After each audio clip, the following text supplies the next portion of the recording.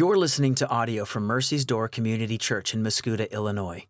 If you'd like to get more information about Mercy's Door, we'd love for you to connect with us on Facebook or check us out at mercysdoor.org. Well, good morning, Mercy's Door. My name is Adam. I am the lead teaching pastor here at the church. So good to be with you this morning. If you are new or newer to the church, just wanted to welcome you, invite you to come up and say hello to me after service today so I can get to know you. And that honestly extends to all of y'all. If I don't know you, to the level that I know your middle name, I would really like to know you.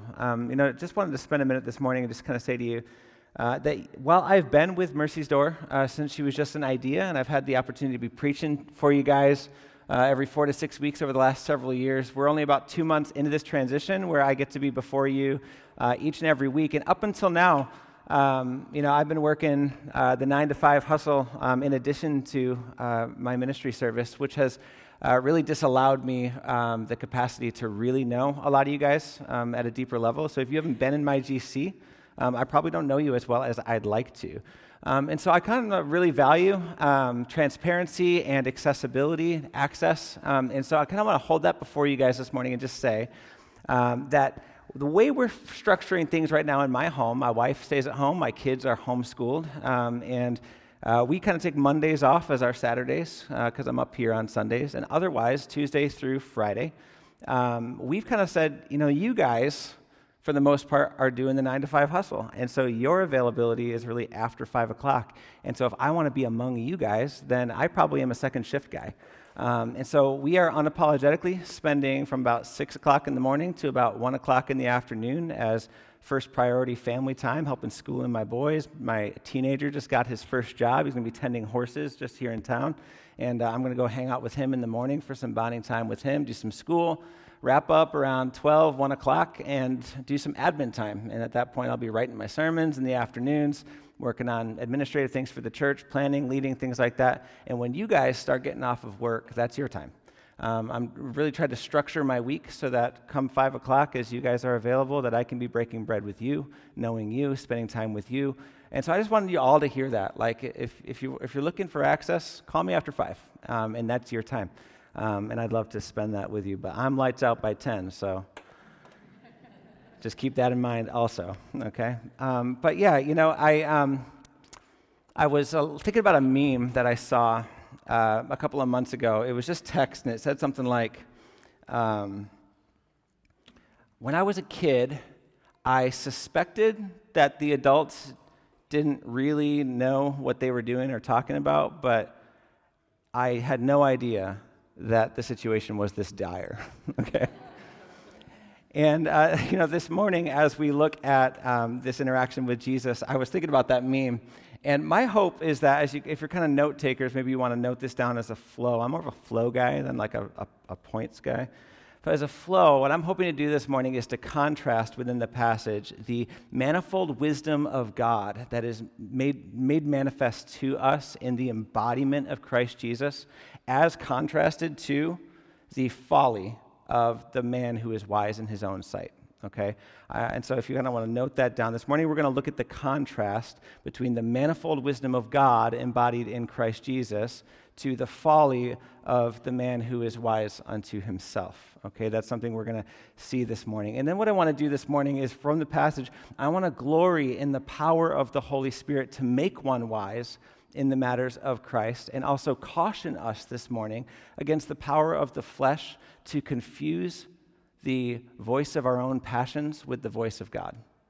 Okay, so again, maybe point 2 of the flow is I want to glory in the power of the Spirit to make one wise unto the things of Christ, against the power of the flesh to confuse the voice of our own passions with the voice of God. Now, I think we're going to do that this morning as we see Jesus answer for himself 3 questions that are asked of him in this passage. He's essentially asked in today's interaction, where do you come from? Who taught you? Who sent you? And where are you going? He's going to answer those 3 things, and in so doing, I believe that we are going to see these 2 contrasts. Okay, but before we enter into that, would you guys pray with me that the Spirit would move in this place? So, Father God, every time we open up your scriptures, Lord, we have an opportunity to hear from the wisdom of the Most High God, Lord, to be taught by your very Spirit who inspired these words, God. And our confidence this morning is that the very Spirit who inspired your scriptures is the Spirit that indwells your church. And so we have the great helper to reveal to us what it is that you have to say to us this morning, what it is that you've written all these years ago that are still relevant for us to hear today. I pray that you would give me power in the Spirit to articulate what it is that you have to say the way that you mean to say it, and not the way that I do. And pray that you would give the power to the church for our ears to be open, to receive the riches of the majesty of Christ Jesus, that we might magnify him as we've been created to do. We ask that in his precious name. Amen. So we are in chapter 7 again this morning, and you'll remember that last week Jesus' brothers were kind of goading him to go with them down to the Feast of Tabernacles. They were taunting him and tempting him, saying, hey, we're going down, you should go, and they were kind of calling him a liar, calling him a deceiver, saying, look, if you really want it to be known, if you really do the things that you say that you do, then you wouldn't be doing them in secret, kind of charging him with the reason why he's doing things out by the side of the Lake of Tiberias in a desolate place, and why he went into Samaria to do the things that he was doing is because he doesn't really want to be known publicly, because he's not actually doing the things that he says he's doing. And so kind of charging him as a liar and a deceiver, tempting and taunting him, desiring that he would go with them to the Feast of Tabernacles into Judea. He says to them essentially, no, I won't go with you. You guys go on ahead. And he says to them something that's kind of stark and startling, where he says to them, the world cannot hate you because you're of the world, but the world hates me because I testify that its works are evil. So he has this contrast up between him and his brothers as he sends them to the feast without him. And then we wrapped up last week with, after they had left, Jesus went up to the feast separately by the will of the Father, not the will of his brothers. To this Feast of Tabernacles, the people are searching around for him. It says the Jews are looking for him, saying, where is he?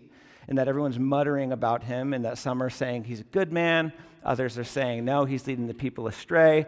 Both of them totally wrong, and no one's seen Jesus yet, but there's this kind of search party out looking for him. Now, if we go back to chapter 5, we'll remember the last time that Jesus was in Judea.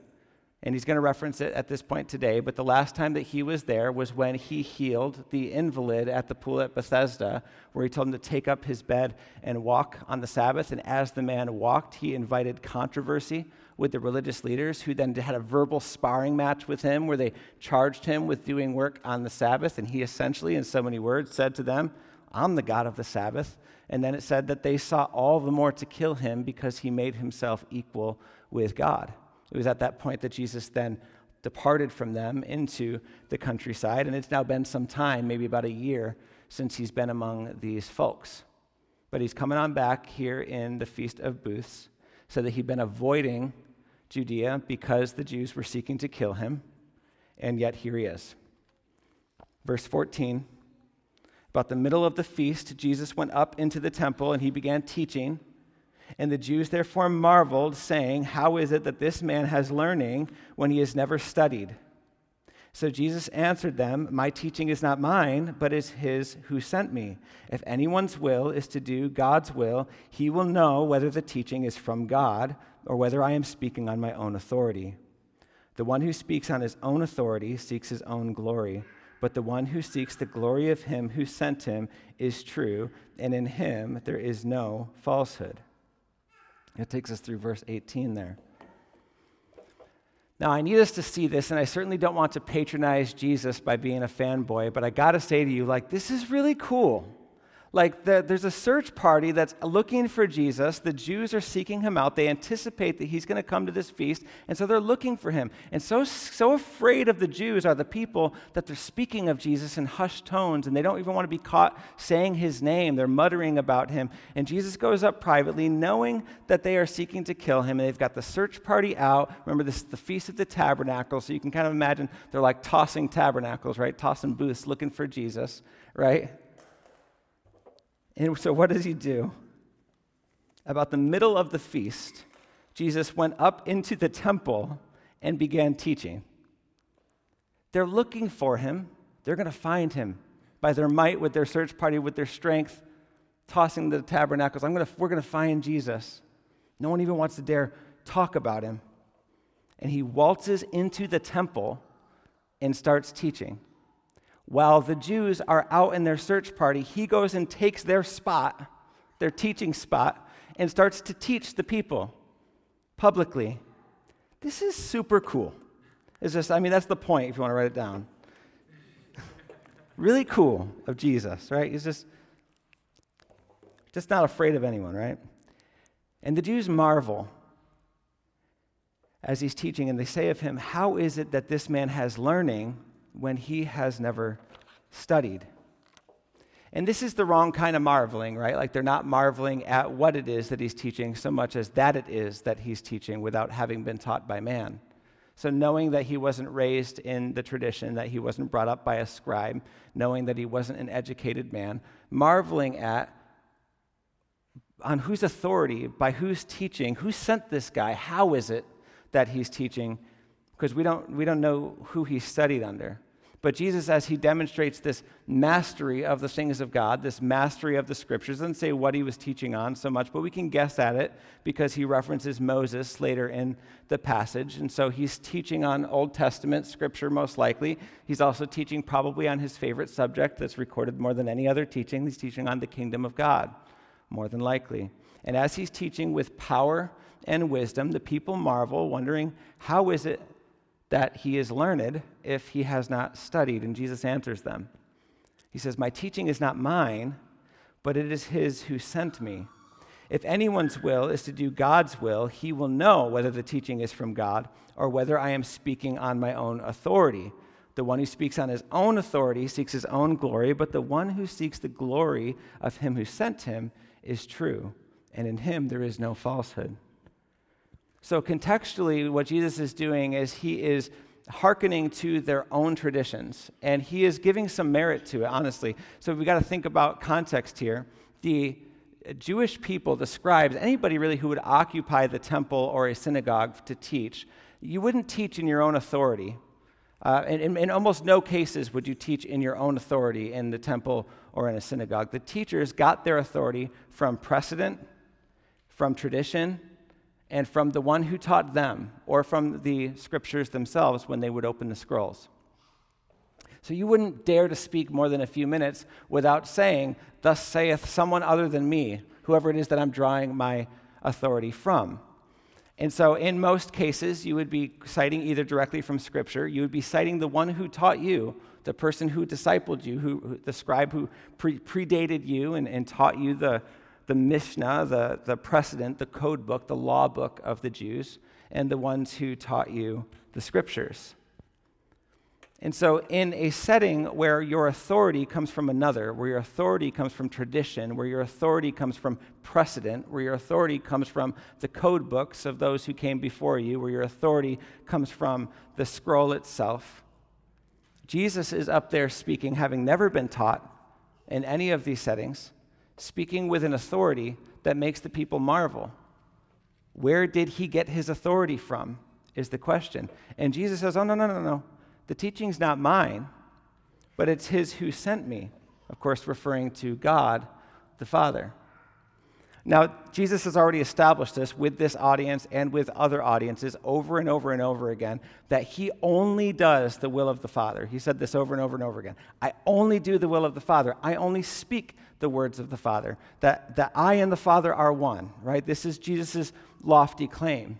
Now, even the prophets, we covered that the teachers and the scribes, they wouldn't teach in their own authority. The ones who could speak, thus saith the Lord, in antiquity were the prophets. It was the prophets. I can go up here and I can say, thus saith the Lord, because God Almighty spoke to me a message that has commissioned me to go and speak it to the people. So a prophet, when the Lord spoke to them, could go and say, thus saith the Lord. And then after he communicates that message, he goes back into first-person voice, and now it's his own speaking.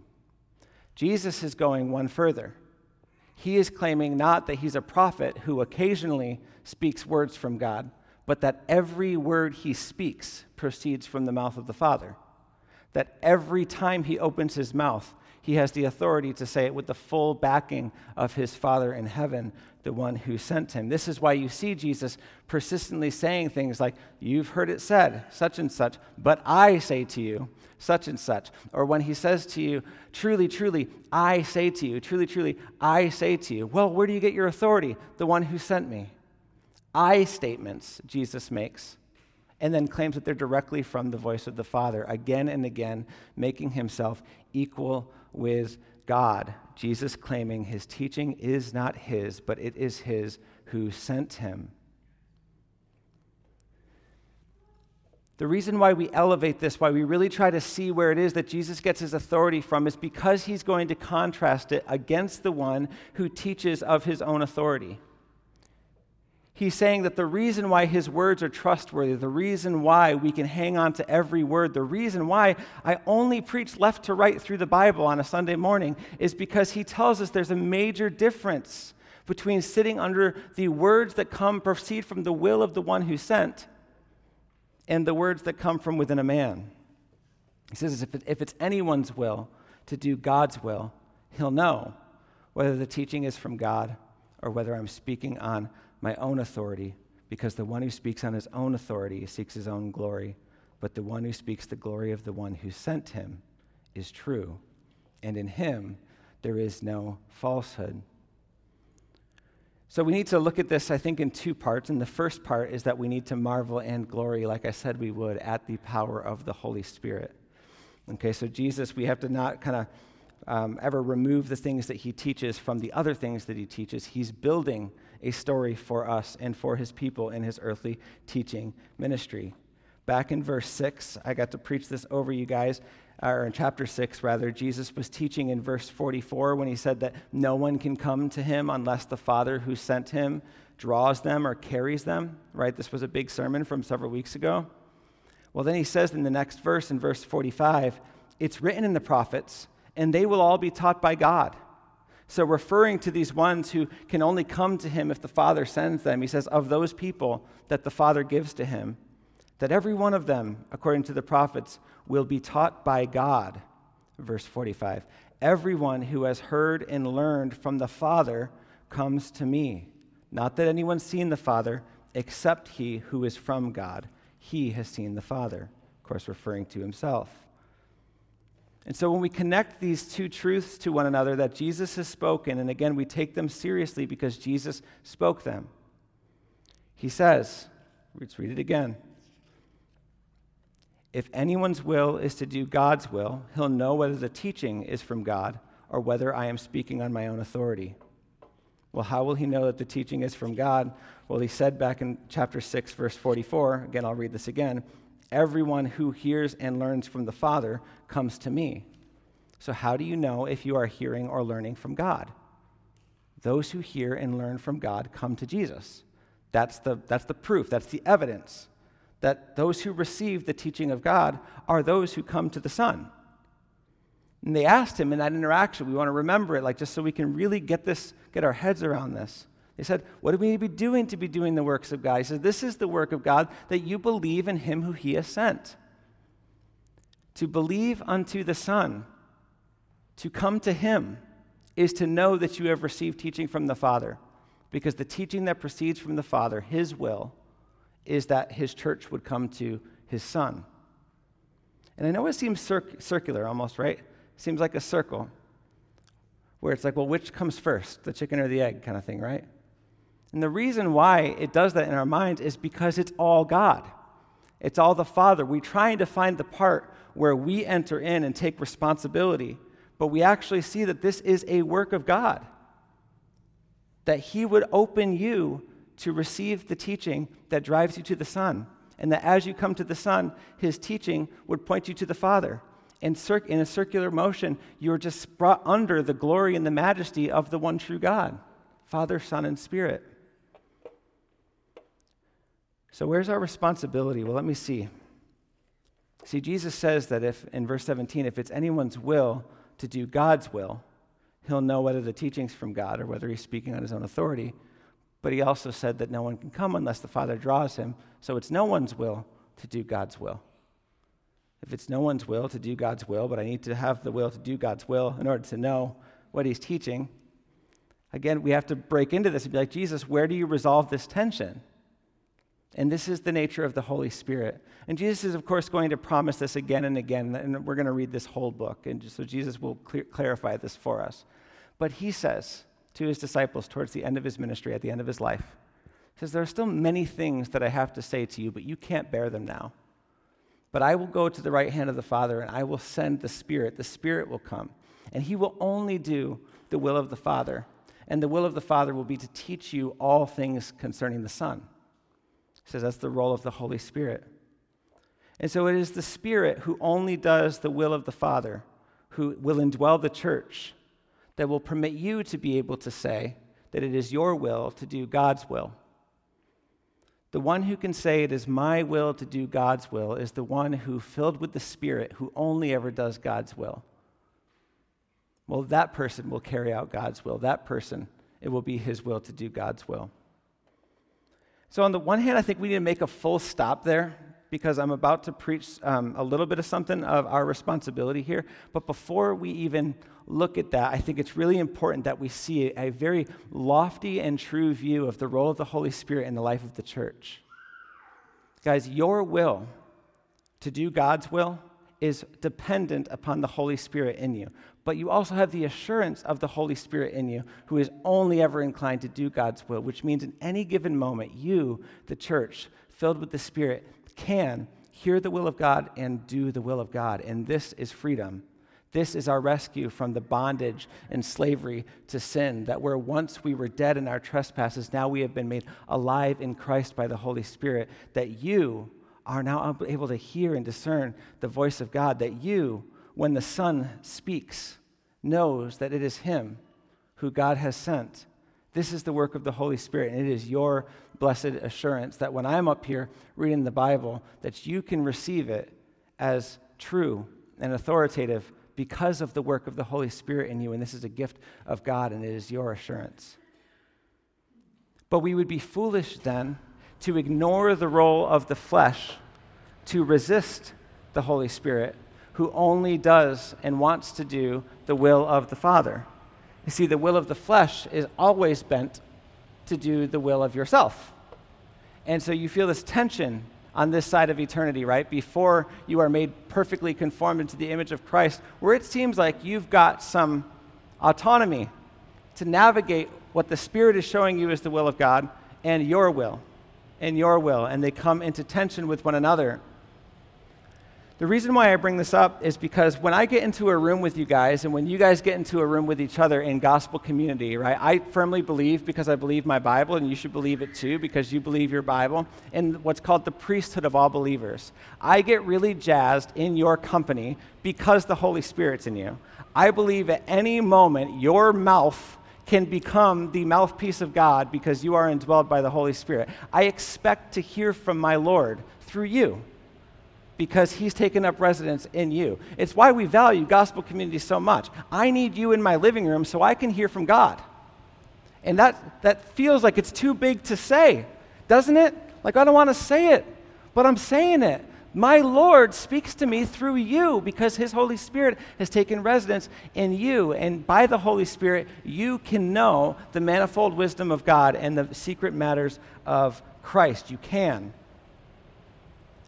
But I also want you to know that I am looking at, when you are speaking, whether or not it is your will to do God's will or whether or not it is you speaking in your own authority. Are you seeking the glory of the one who sent you, or are you seeking your own glory? This is what Jesus talks about, right? This matters. If in an interaction, and I guess I should say it more directly, Jesus is saying, my Father sent me, and I seek only to do his will, and for that reason you can trust what I say.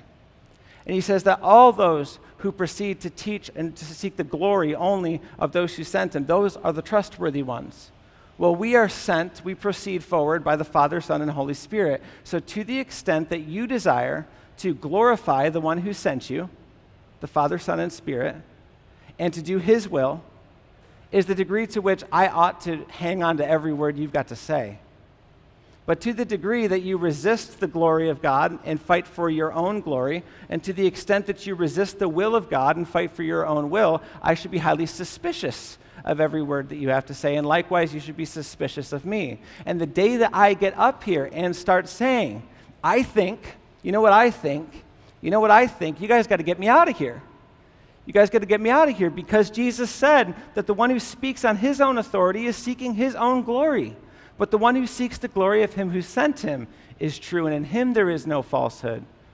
My only standing up here when I speak is that what's proceeding from my mouth are the things that proceeded from Christ's mouth. But if Christ said it, then it has all the authority in the world, so drink it up. It's nourishment for you, and it's nourishment for me, and I need it back from you. But sometimes it is not obvious to me, and it is not obvious to you who exactly it is that sent you. And who exactly it is that sent me. You know, there are lots of times in a living room or on social media or somewhere else where I'm like, these words are not proceeding forth from the Father. These are from Anderson Cooper. Or this came from Tucker Carlson. Who's like the words that are proceeding from your mouth this is not somebody seeking the glory of the one who sent him. This is somebody seeking the glory of so-and-so. In most cases, seeking my own glory is what Jesus says. He seeks his own glory. And see, when he sets up this contrast between the wisdom of the folly, really, of man and the manifold wisdom of God in Christ Jesus, they're meant to make, the glory of the one is meant to make the other look the way that it actually is, to make it small as it actually is, as insignificant as it actually is. And one of the most dangerous things that I see us doing today, I see it so often, right, is we speak with real authority on something we read about 20 minutes ago. You ever see it, right? It's like, I already think something. I need a champion to back my position. So I Google it, find somebody who agrees with what I say, and then cite it as if I've always known it, but I just read it 5 minutes ago. Right? But it's just the nature of surrounding ourselves with teachers and champions who can help us to be the one who seeks our own glory, to be the one who teaches from within himself. And it's folly, it's foolishness. But the one who seeks the glory and the will of the one who sent him, which is your Father, Son, and Spirit, your one true God. Well, goodness, I'm leaning in. I want to know what he has to say. I want to know what you have to say. When you've spent time with him, when you've sought him out. Jesus continues, has not Moses given you the law? Yet none of you keeps the law. Why do you seek to kill me? The crowd answered, you have a demon. Who's seeking to kill you? And Jesus answered them, I did one work, and you all marvel at it. Moses gave you circumcision, not that it's from Moses, but from the fathers. And you circumcise a man on the Sabbath. If on the Sabbath a man receives circumcision, is that so that the law of Moses may not be broken? Are you angry with me because on the Sabbath I made a man's whole body well? Do not judge by appearances, but judge with right judgment. So here, Jesus hearkening back to the reason why the Jews were seeking to kill him in the first place. Remember, he healed the invalid at the pool at Bethesda on the Sabbath. So he made a man's whole body well on the Sabbath, and he points them to their law. And he says, in the law, Moses said you got to keep the Sabbath, but then he also said that you're to keep circumcision, and you're supposed to circumcise within the allotted time frame. And so when they clash and someone needs to be circumcised on the Sabbath, you circumcise on the Sabbath. Because the circumcision is greater than the Sabbath, and that it is the gift of promise. And yet here I make a whole body as well. I, God, in the flesh stand among you, and by the word make a man's whole body well on the Sabbath, and you seek to kill me. You seek to kill me. It's foolishness, right? Well, this is the difference between a self-made godliness and the godliness, the righteousness that proceeds forth from the Holy Spirit. See, a self-made godliness pours over the words of the law, the Mishnah, right? And we're not sitting under the Mishnah, right? Like we're not like pulling out like the Jewish code book to know the precedent as we try to obey the law. That's not what we're doing. But we've got our own Mishnah, right? Like in American Christianity, we've got the things that you can do, the things you're supposed to do, the things you're not supposed to do, right? And we want to follow that. And what we've done, what we often do in this self-made godliness is we try to follow in the footsteps or obey a God of our own fashioning. A God of our own fashioning. We're certainly bake in some of the things that he has spoken in order that we can mix a little in, that it can go down easier. But here's the thing, guys. If your God never disagrees with you, it's a good question to ask who you're worshiping. If your God never disagrees with you, it's a good idea to question who you're worshiping. If your God never says anything you disagree with, if your God never commands anything of you that you weren't going to do anyway, if your God doesn't expect anything of you that you don't think ought to be expected of you, if you kind of decide for yourself, this is something that you'll hear people say sometimes, is they'll say, I could never believe in a God who, and then fill in the blank. As if God auditions for our faith. As if God becomes real based on how much he agrees with what we already think. Well, what you're saying is that I won't worship that God because I haven't created that God. That somehow we're all kind of worshiping our own Jesus. And he won't permit it. Jesus won't permit it. He says that we must seek the glory of the one who sent him, and we must seek to do his will. And if we want to know what his will is, and if we want to know if teaching proceeds from his mouth, then the test of that is, does it draw us to his Son? Does the teaching compel us to worship and exalt and magnify the riches of the Son? The teaching that proceeds from the Father magnifies the Son. And so if the way that you navigate the teachings that you have submitted yourself to, it causes you to have a lower view of Jesus and a higher view of self, to really put anybody in the station that Jesus belongs in, or if it conforms Jesus into the image that you want him to take rather than conforming you into his image, then these teachings do not proceed from the mouth of the Father. And in this way, our flesh is deceitful. And in this way, so many of us, I think, try to determine whether or not God has spoken based on the level of agreeableness that we feel toward what we're hearing. How do I know if it's from God? Well, do I like it? If I like it, he must be saying it. Stop it. I'm going to keep going. I think we only read through don't judge by appearances, but judge with right judgment. But we'll course correct later. Can this be the Christ? So verse 25, some of the people of Jerusalem then say, is not this the man whom they seek to kill? And here he is speaking openly, and they say nothing to him. Can it be that the authorities really know this is the Christ? But we know where this man comes from, and when the Christ appears, that no one will know where he comes from. But Jesus proclaimed, as he taught in the temple, you know me and you know where I come from, but I have not come of my own accord. He who sent me is true, and him you do not know. I know him, for I have come from him, and he sent me. And so they were seeking to arrest him, but no one laid a hand on him, because his hour had not yet come. And yet many of the people believed in him.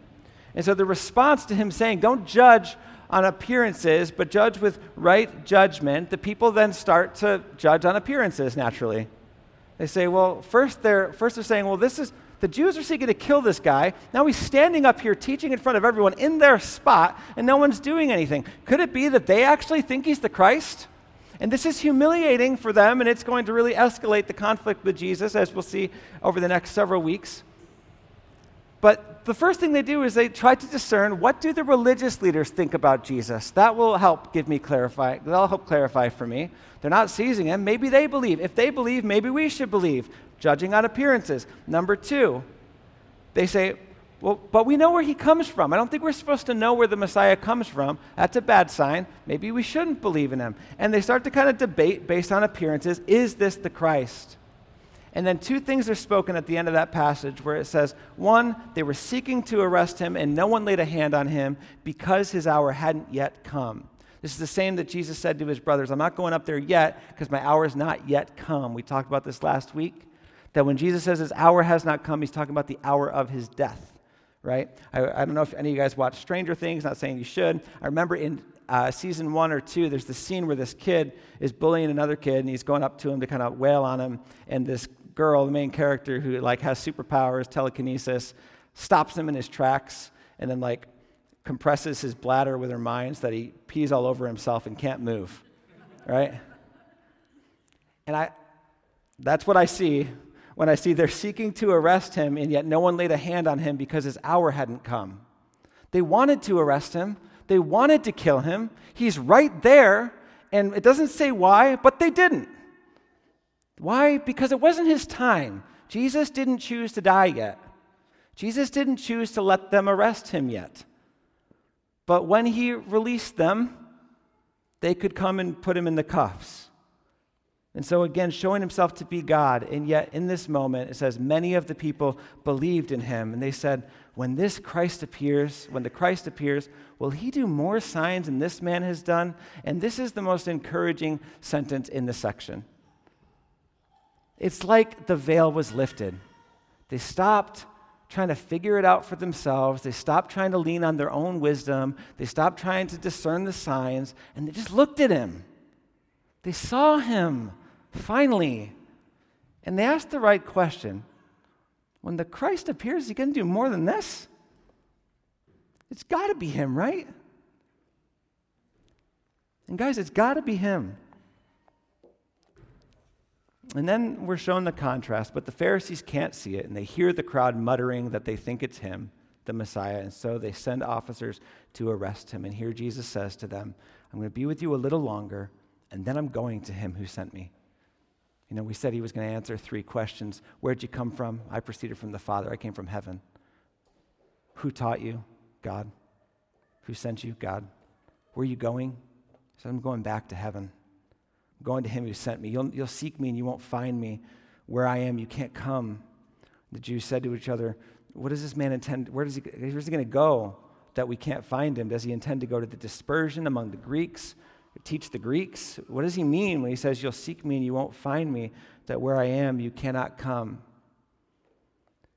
Well, guys, he answers the question, I'm returning to the right hand of the Father. Of course, we are going to see this played out in a resurrection story that they won't yet understand, but so many more are going to come to believe, and this includes you and I, that when the teaching of the Son proceeds from the mouth of the will of the Father, that all the rest of his life starts to make sense. Suddenly, these things are connected, and we're going to read it throughout the gospel. The disciples are so humble at times where they actually write it right into their account. Well, they'll say, we didn't understand it when he said it, but then after he was resurrected, then we got it. And we realized that this is what he was talking about. And they're going to say that a bunch in this account and in the other gospels too.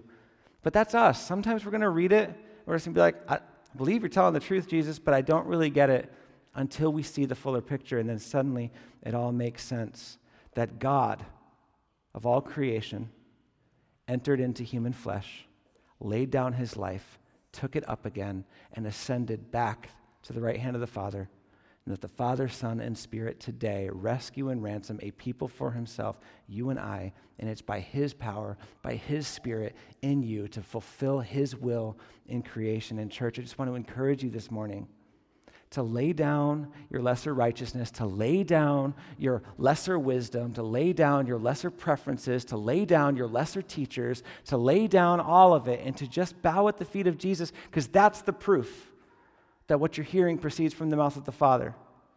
If you are yielding to him, worshiping him, magnifying him, seeing him as more beautiful, more precious, more powerful, that's how you can know that you are under the teaching of the Father. And I pray that as you are, that you would then be teaching of the Father for one another. Let's pray together to that end as we wrap our time together, and then we will behold him in the gift of communion.